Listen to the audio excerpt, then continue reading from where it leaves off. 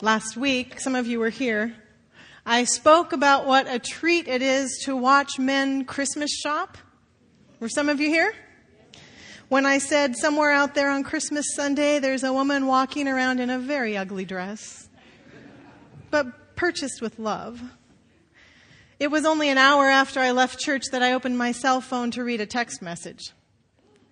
That said, and it wasn't from the woman in the ugly dress. That said, men shopping for women, huh? With a question mark. You ought to watch women in a custom auto shop. So I thought I'd try that this week. No. No, I've been in an auto shop. That doesn't go really well, but point taken. It's fun to watch all of us shop, yes? I'm going to stay out of the stores for a while. Have you had enough? I've had enough. I was reminded when I watched The Grinch how The Grinch stole Christmas this week, which happens to be a very favorite of mine. And I just learned that our daughters never saw it growing up. We deprived them of that somehow. They told us this week they missed that, but The Grinch has a line in there somewhere where he says, he learns towards the end, Christmas is not found in the stores. Christmas is not found in the stores. We know in this place, Christmas is found in the gospel, don't we? The Gospel of Luke, chapter 2, will be there again today as we read about the story that you just saw here in front of you, Jesus on the 8th day taken into the temple. We'll begin with verse 21, and we'll read about 20 verses together this morning. I invite you to take a pew Bible there if you've got one, since we won't project on the screen today. 8 days, only 8 days, since everything in the world changed. 8 days, Mary and Joseph have been feeding and changing and comforting and nourishing this little one. It's been 8 days worth of visitors and gifts and people coming to see the newborn king. 8 days of curiosity. And on the 8th day, Luke records in very specific detail, it seems to be important to Luke for us to know that Mary and Joseph carried things out in the fashion they were supposed to. The Gospel of Luke, beginning with verse 21, we read about Jesus being presented at the temple on the 8th day. When it was time to circumcise him, he was named Jesus, the name the angel had given him before he had been conceived. When the time of their purification, according to the law of Moses, had been completed, Joseph and Mary took him to Jerusalem to present him to the Lord. As it was written in the law of the Lord, every firstborn male is to be consecrated to the Lord, and to offer a sacrifice in keeping with what is said in the law of the Lord. A pair of doves or 2 young pigeons are to be offered. There is some kind of ritual for every family when a baby is born. And if it's a female baby, the ritual is different. If it's a male baby, it's a specific ritual. If it's a firstborn male infant, this is the ritual. You will take him to be dedicated. A special service of dedication for the firstborn. Didn't always happen in the temple. I believe that it happened in homes early on. You'll take a special offering. It should be a sheep, really, in a time when most poor people, most peasants couldn't even get meat to eat. You're to give a sheep as an offering for a firstborn male, unless you can't do that. And then 2 birds are okay, so Mary and Joseph bring 2 birds. And on this 8th day, he'll be named, and he'll be circumcised, and he'll be dedicated, and it says the time of purification, their purification, is over, which is a little confusing. Mary certainly has to go through a purification process, usually lasts 40 days after the birth of the infant. Some scholars are confused. Why them, their purification? What does Joseph have to be purified of? Is it that he attended the birth and was in contact with the blood? Is it just Luke being extra careful to show us they are all purified? Whatever is happening in the text.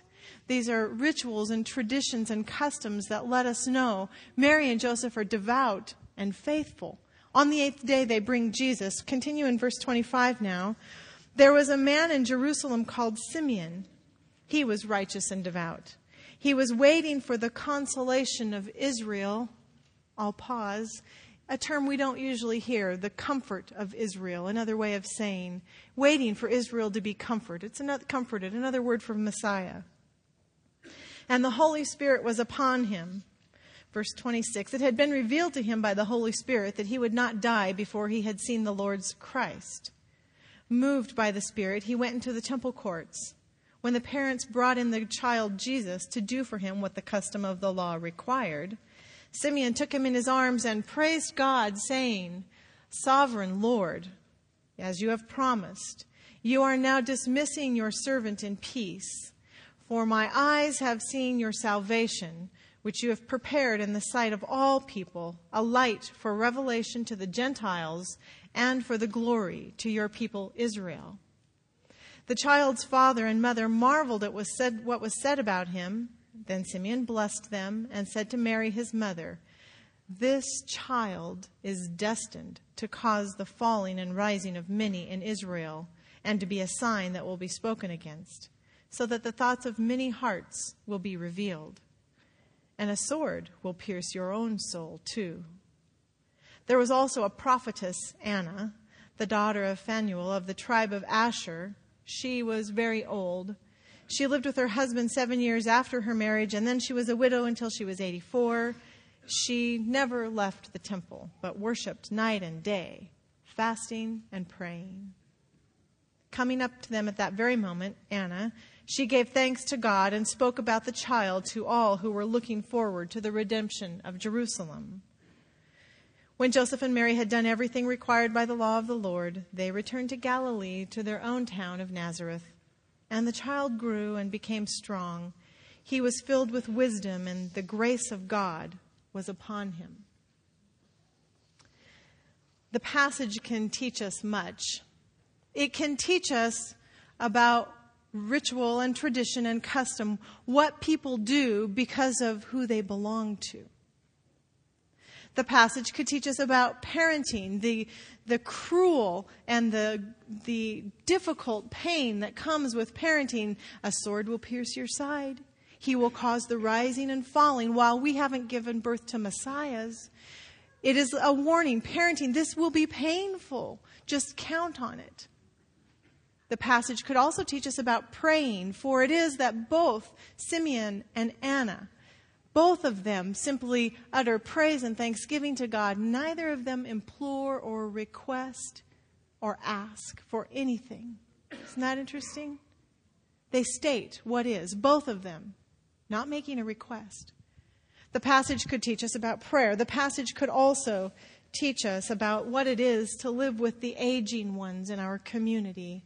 And the longer I live in community, the more grateful I am for those who are older than I, for those who have lived faithfully, with conviction, with certainty, with God. What a blessing it is to have in our midst people like Anna, 100 years in the temple, praising God and giving thanks, fasting and praying. 100 years of a ministry. Could you even imagine?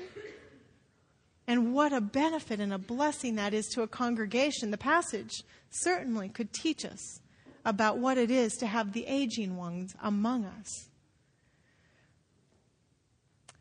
For today, I'd like to just reflect back on a few of Simeon's words, however, and let the passage teach us a little bit more about peace, a peaceable kingdom that we've been talking about for this month. In particular, at the beginning of Simeon's prayer in verse 29, Simeon says, Now, Lord, you are dismissing your servant in peace. He's saying what's actually happening. I can feel myself now. You could let go of me. I could die now. It could be over now. It's enough. What I've seen with my eyes, just dismiss me in peace. It's over and it's well with me. It's Simeon's prayer. By the way, a very popular prayer in Christian tradition. Has a long history. This prayer early on was prayed after the communion table. After people would eat the bread and drink the wine, they would pray, Dismiss us now in peace, because our eyes have seen on the communion table. We've seen your salvation. Prayer is also prayed at bedtime, traditionally, at the laying down of the head in the Lutheran prayer book specifically. You've lived all day with God. Your eyes have seen his salvation all day long. So now dismiss me in peace. Let me rest in peace because of what I've seen today. It's a special prayer for me because in Greek class we were required to memorize this prayer. And so day after day after day, I said this prayer, Nu napalues tandu lansu despota katataharena su, and over and over, mostly to get an A, but then with great meaning. Dismiss me. You are dismissing me because of what my eyes have seen. I could just die now, Simeon is saying.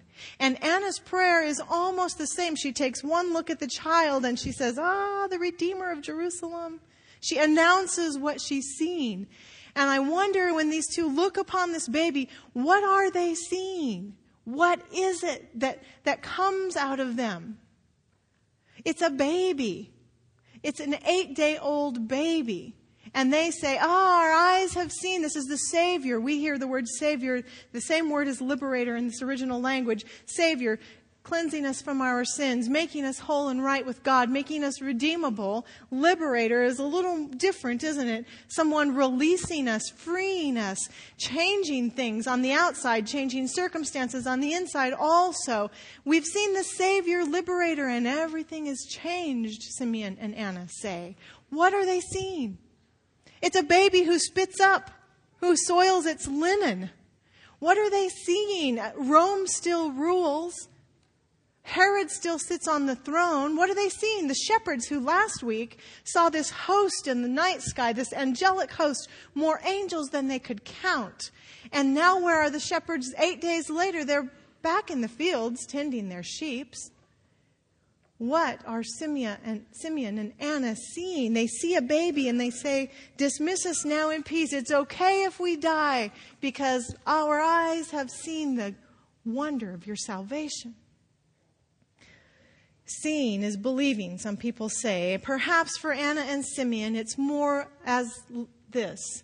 They believed and therefore they see. They believe something already.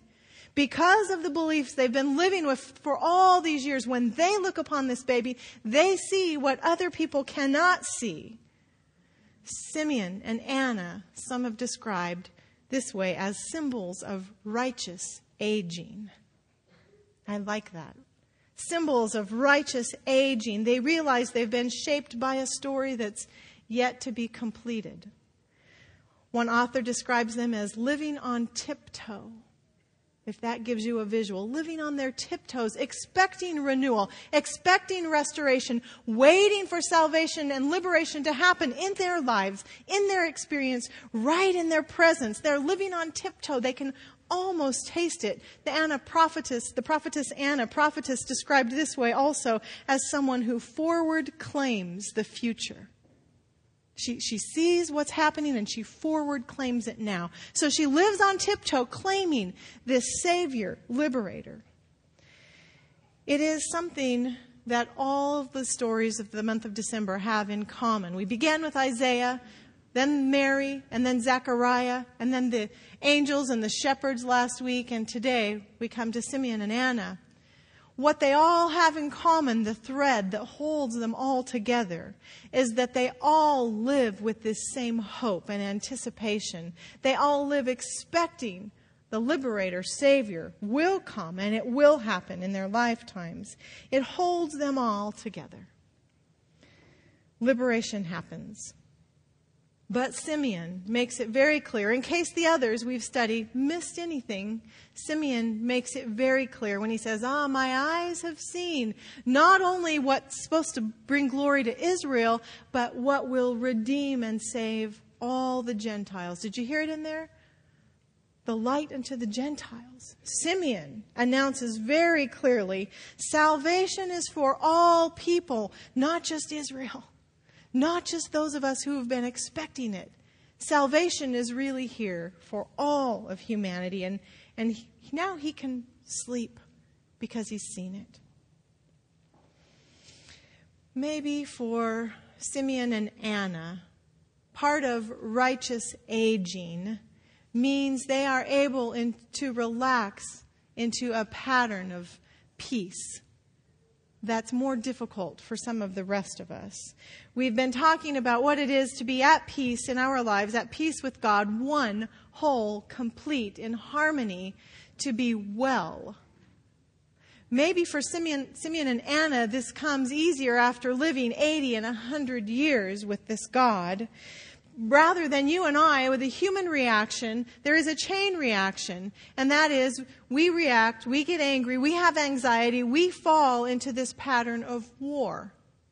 Last week I used the phrase, warring hearts. And I suggested that to be a citizen of this peaceable kingdom that belongs to Jesus means we'll have to go countercultural, counterinstinctual, counterhuman, really, to what happens to us when we live in this world. Our instinct is to react and to get angry and to make things difficult. And there's anxiety and hostility and tension. And that's the human way on this world. Whether it's little things, whether it's larger things. And last week I suggested we'll have a choice. To be resident citizens of a peaceable kingdom means choice by choice, day after day, little things, larger things, over and over again. I have the opportunity to say, I'd like to lay down my warring heart. I'd like to be a peaceable resident in this kingdom. It is to a large degree a choice I can make. Little things like when Elisa was born, she turned 16 in November. But the year she was born, we decided because she was born 2 weeks into November, we would send Christmas cards and birth announcements all in one. Thought that was a smart idea. So we ordered 100 birth announcements that looked rather holiday-ish. And Kirby wrote this little poem that said, "In this time of Christmas cheer, we are blessed with a baby, dear, a little girl named Elisa Renee, for us to love, for Amanda to play." Yeah, that father is the poet. We sent it away. 100 of these came back in the mail, embossed, beautiful invitations. We tied the red ribbons on the top and got them ready to mail. And just as we got ready to put them in the mail, I read again, "In this time of Christmas cheer, we are blessed with a baby, dear, D-E-E-R."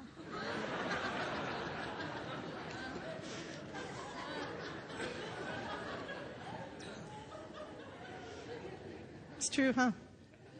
To my knowledge, there was no deer in the house. We were not blessed with a baby deer. But now we have 2 small children, and it's almost Christmas time, and good grief, these stupid people who make the mistake.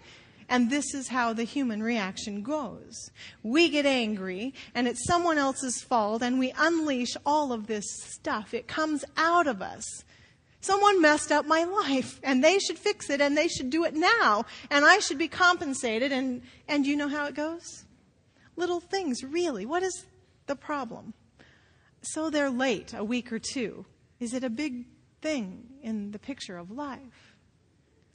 Like last night, little things when we were driving to the church for handbell practice, which everyone was so excited about. It really was nice, you guys. See? We're driving to the church, and Elisa, the little deer,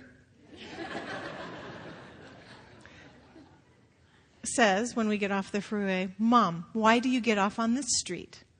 "This is the way I always come to the church, Elisa. But Dad gets off on the next street." "Well, so that's what Dad does. This is what I do. But why don't you just do it the same way?" "Well, obviously, because my way is right and his way is not." Or, as he would say, his way is... We end up at the church the same. It's just a different way. And you know from your own homes and your own relationships that this is how warring hearts start. Why can't you just do it my way? Why are you driving that direction? This is the road we usually take. Why are you going so slow? And out from us comes this human chain reaction of garbage. It's a warring heart, and it happens with little things, and it happens with larger things. And it's a choice, moment by moment, incident by incident, how I'm going to respond. During the month of December, I've been taking in 2 books, both of which I can recommend to you. One by the Arbinger Institute, The Anatomy of Peace. The second one, if you are open to people from other traditions, by a Tibetan nun who's very wise, called Practicing Peace in Times of War. In particular, the 2 gentlemen who wrote The Anatomy of Peace. Interesting story. One Muslim, one Jew. each of their fathers were killed in the warring Middle East. By who? The opposing side. And somehow these two men in their 30s and 40s found their way together into the States to found an institute called Mount Moriah, where they bring troubled teens and troubled people and troubled businessmen and all sorts of those who are at war in their hearts to help them understand what it is to have a warring heart and how it is you can lay a warring heart down. And what they teach at the core of their program is essentially this. A warring heart, which begins deep inside of us, really has at its core the idea that the other human is not really as valuable as I am. That we're not really the same. Whether it's little things like invitations and the stupid people who printed them and the smart people who wrote them. Little things like, why can't you drive the way I drive? To larger things like relational abuse, like addiction and depression, like warring countries. At the core of even warring countries are human beings like you and I who really haven't figured out that the people on the other side are just as valuable as they are. So that we begin to look at other people and we see objects and we see things out there, but what we really don't see are other human beings with valid concerns, with real lives, with real families, with significant issues just like yours and mine. And that when we see people as objects, it's so very easy to objectify them, to make everything their fault, and for me to start to justify my own position, to feel a little superior, a little better, and then everyone out there is wrong and needs to change. And I react. So a step in letting down my warring heart is to begin to see other people as the human that God sees them as. It is at the core of being people of peace. And somehow Simeon seems to know this, because in Simeon's prayer, if you'll go back to verse 34, look at what happens there. Verse 34 and 35, Simeon says, "This child is destined to cause the falling and rising of many in Israel, and to be a sign that will be spoken against, so that the thoughts of many hearts will be revealed." This is Simeon saying the thoughts, the innermost thoughts, those things you wrestle with, the ideas you're having, the convictions you're working on, the things hidden will be revealed by this Jesus. This liberator Savior is going to expose what's on the inside. And maybe part of righteous aging is having what's on the inside exposed and worked on by Jesus. Simeon seems to know, and it's not comfortable, by the way, what's on the inside that needs to get worked out, that keeps us at war with one another. It isn't comfortable business to work through all of this. Simeon seems to know this. The Savior liberator works from the inside out. And Simeon will not rest until everyone knows salvation has come for all people, everywhere, all the time. It is not just Simeon, but it is Luke, the gospel writer Luke's position as well. When we realize everyone else is as valuable in God's sight, something happens inside our warring heart. I came to join you in 2005, April. The first sermon series, some of you were here, you remember, was called First Things First. And the second sermon in that series was the week that Pope John Paul II died. Stories were being told. I had read that week, this one story in particular, and I shared in church the young boy, not the Pope, but when the Pope John Paul II was a young boy. Something that happened to him growing up in Poland, which was largely Catholic and was very hate-filled towards Jews. 800,000 Catholics, 200,000 Jews in his home city. But his best friend was a little Jewish boy. And the story is told that one day the little Jewish boy came to find his good friend after the Catholic Mass was finished and wandered into the church with the little saints looking, scowling at him angrily, as if the little Jewish boy didn't belong and should get out. And he came and made his way to his friend and told his friend, these people are scowling at me. And the would-be Pope said, well, what's the matter? Don't they know we're all children of God? That would-be Pope, who grew up later to be a young bishop during Vatican II, who called the church to confess its wrongdoings during the Holocaust, when the church was silent, when Christianity was silent, when everyone acted as if Jews really weren't whole and worthwhile people in this world. This is the little boy who grew up to participate in that. And I said this story on that day, and I said, while salvation is always personal, it's never individual. Simeon announces salvation is for all people everywhere. And someone that day in this church, could be a visitor, don't know who, left the sanctuary and said, the teaching we heard today was heresy.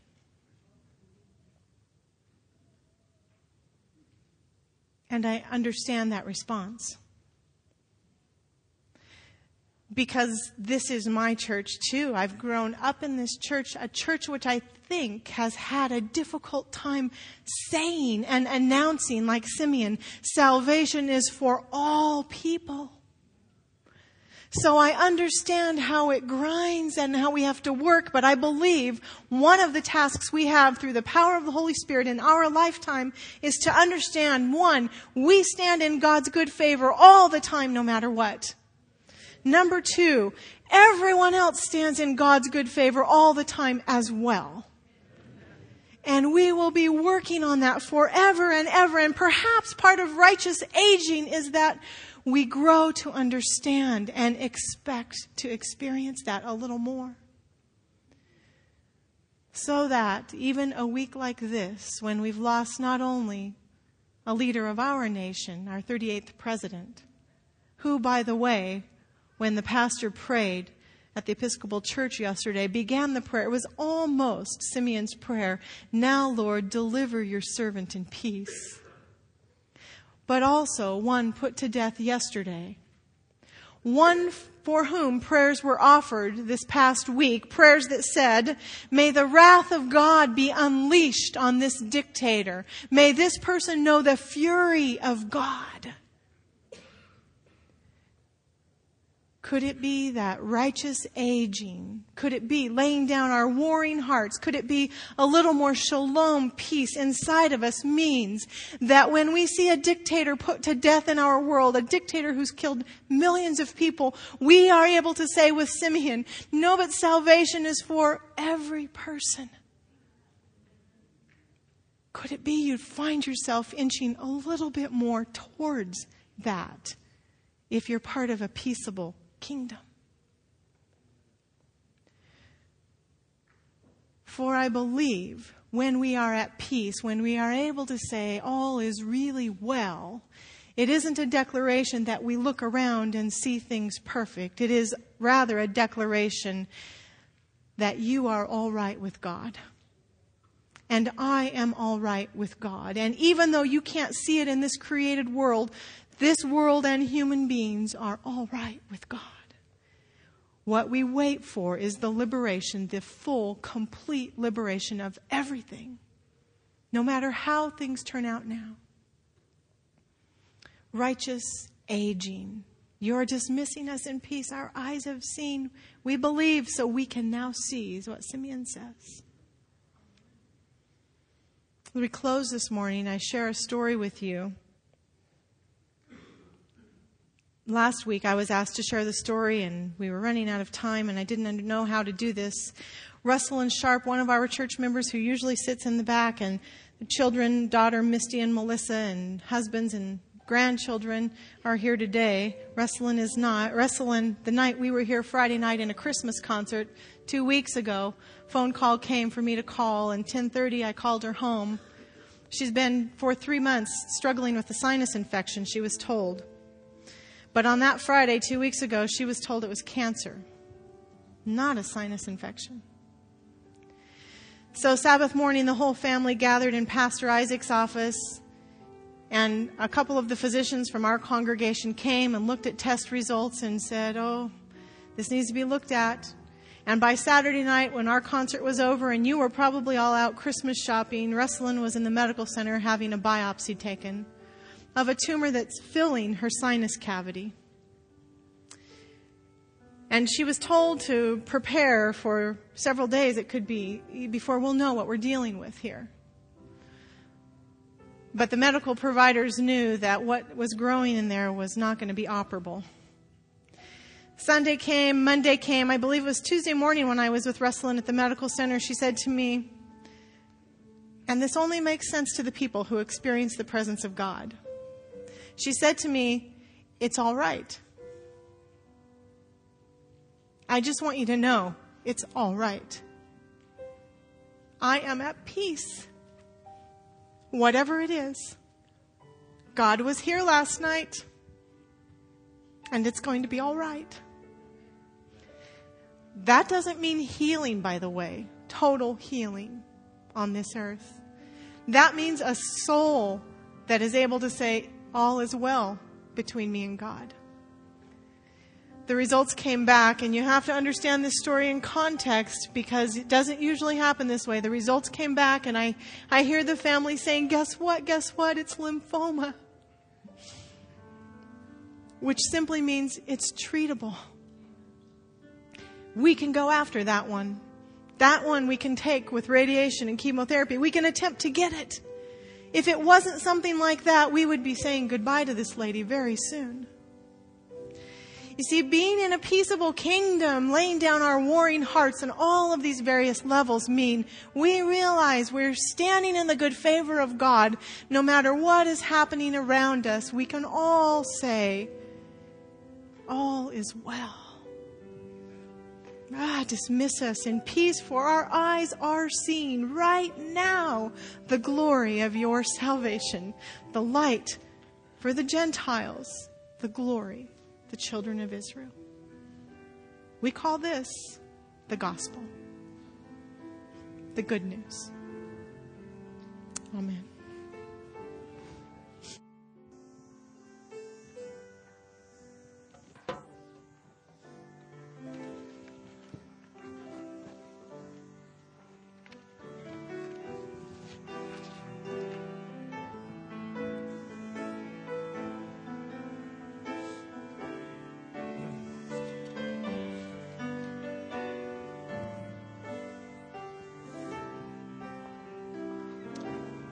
Just look to your inserts and sing with us.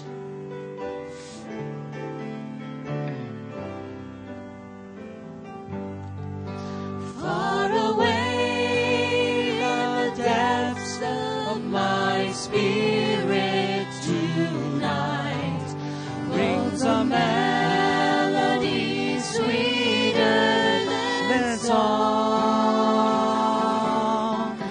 In celestial light strains it unceasingly falls o'er my soul like an infinite calm.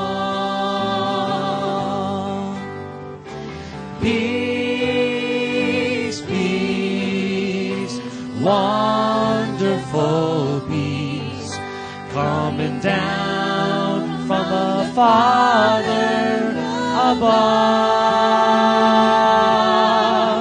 Sweep over my spirit forever, I pray, in fathomless billows of love. What a treasure I have in this wonderful peace, buried deep in the heart of my soul,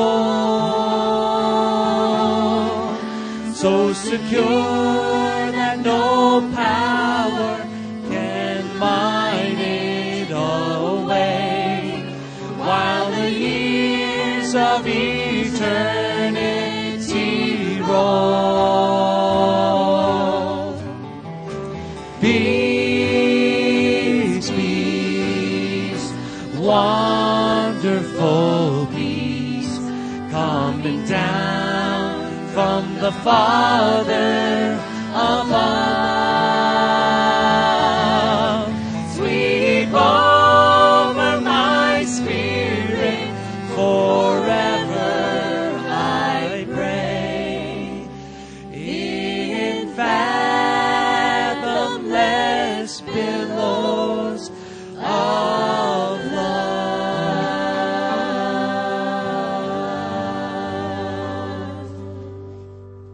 I think we need to do it again. We just do it with your voices only. Tom, would you lead us just in the chorus? Peace, peace, wonderful peace, coming down from the Father above. Sweep over my spirit, forever I pray. In fathomless billows of love.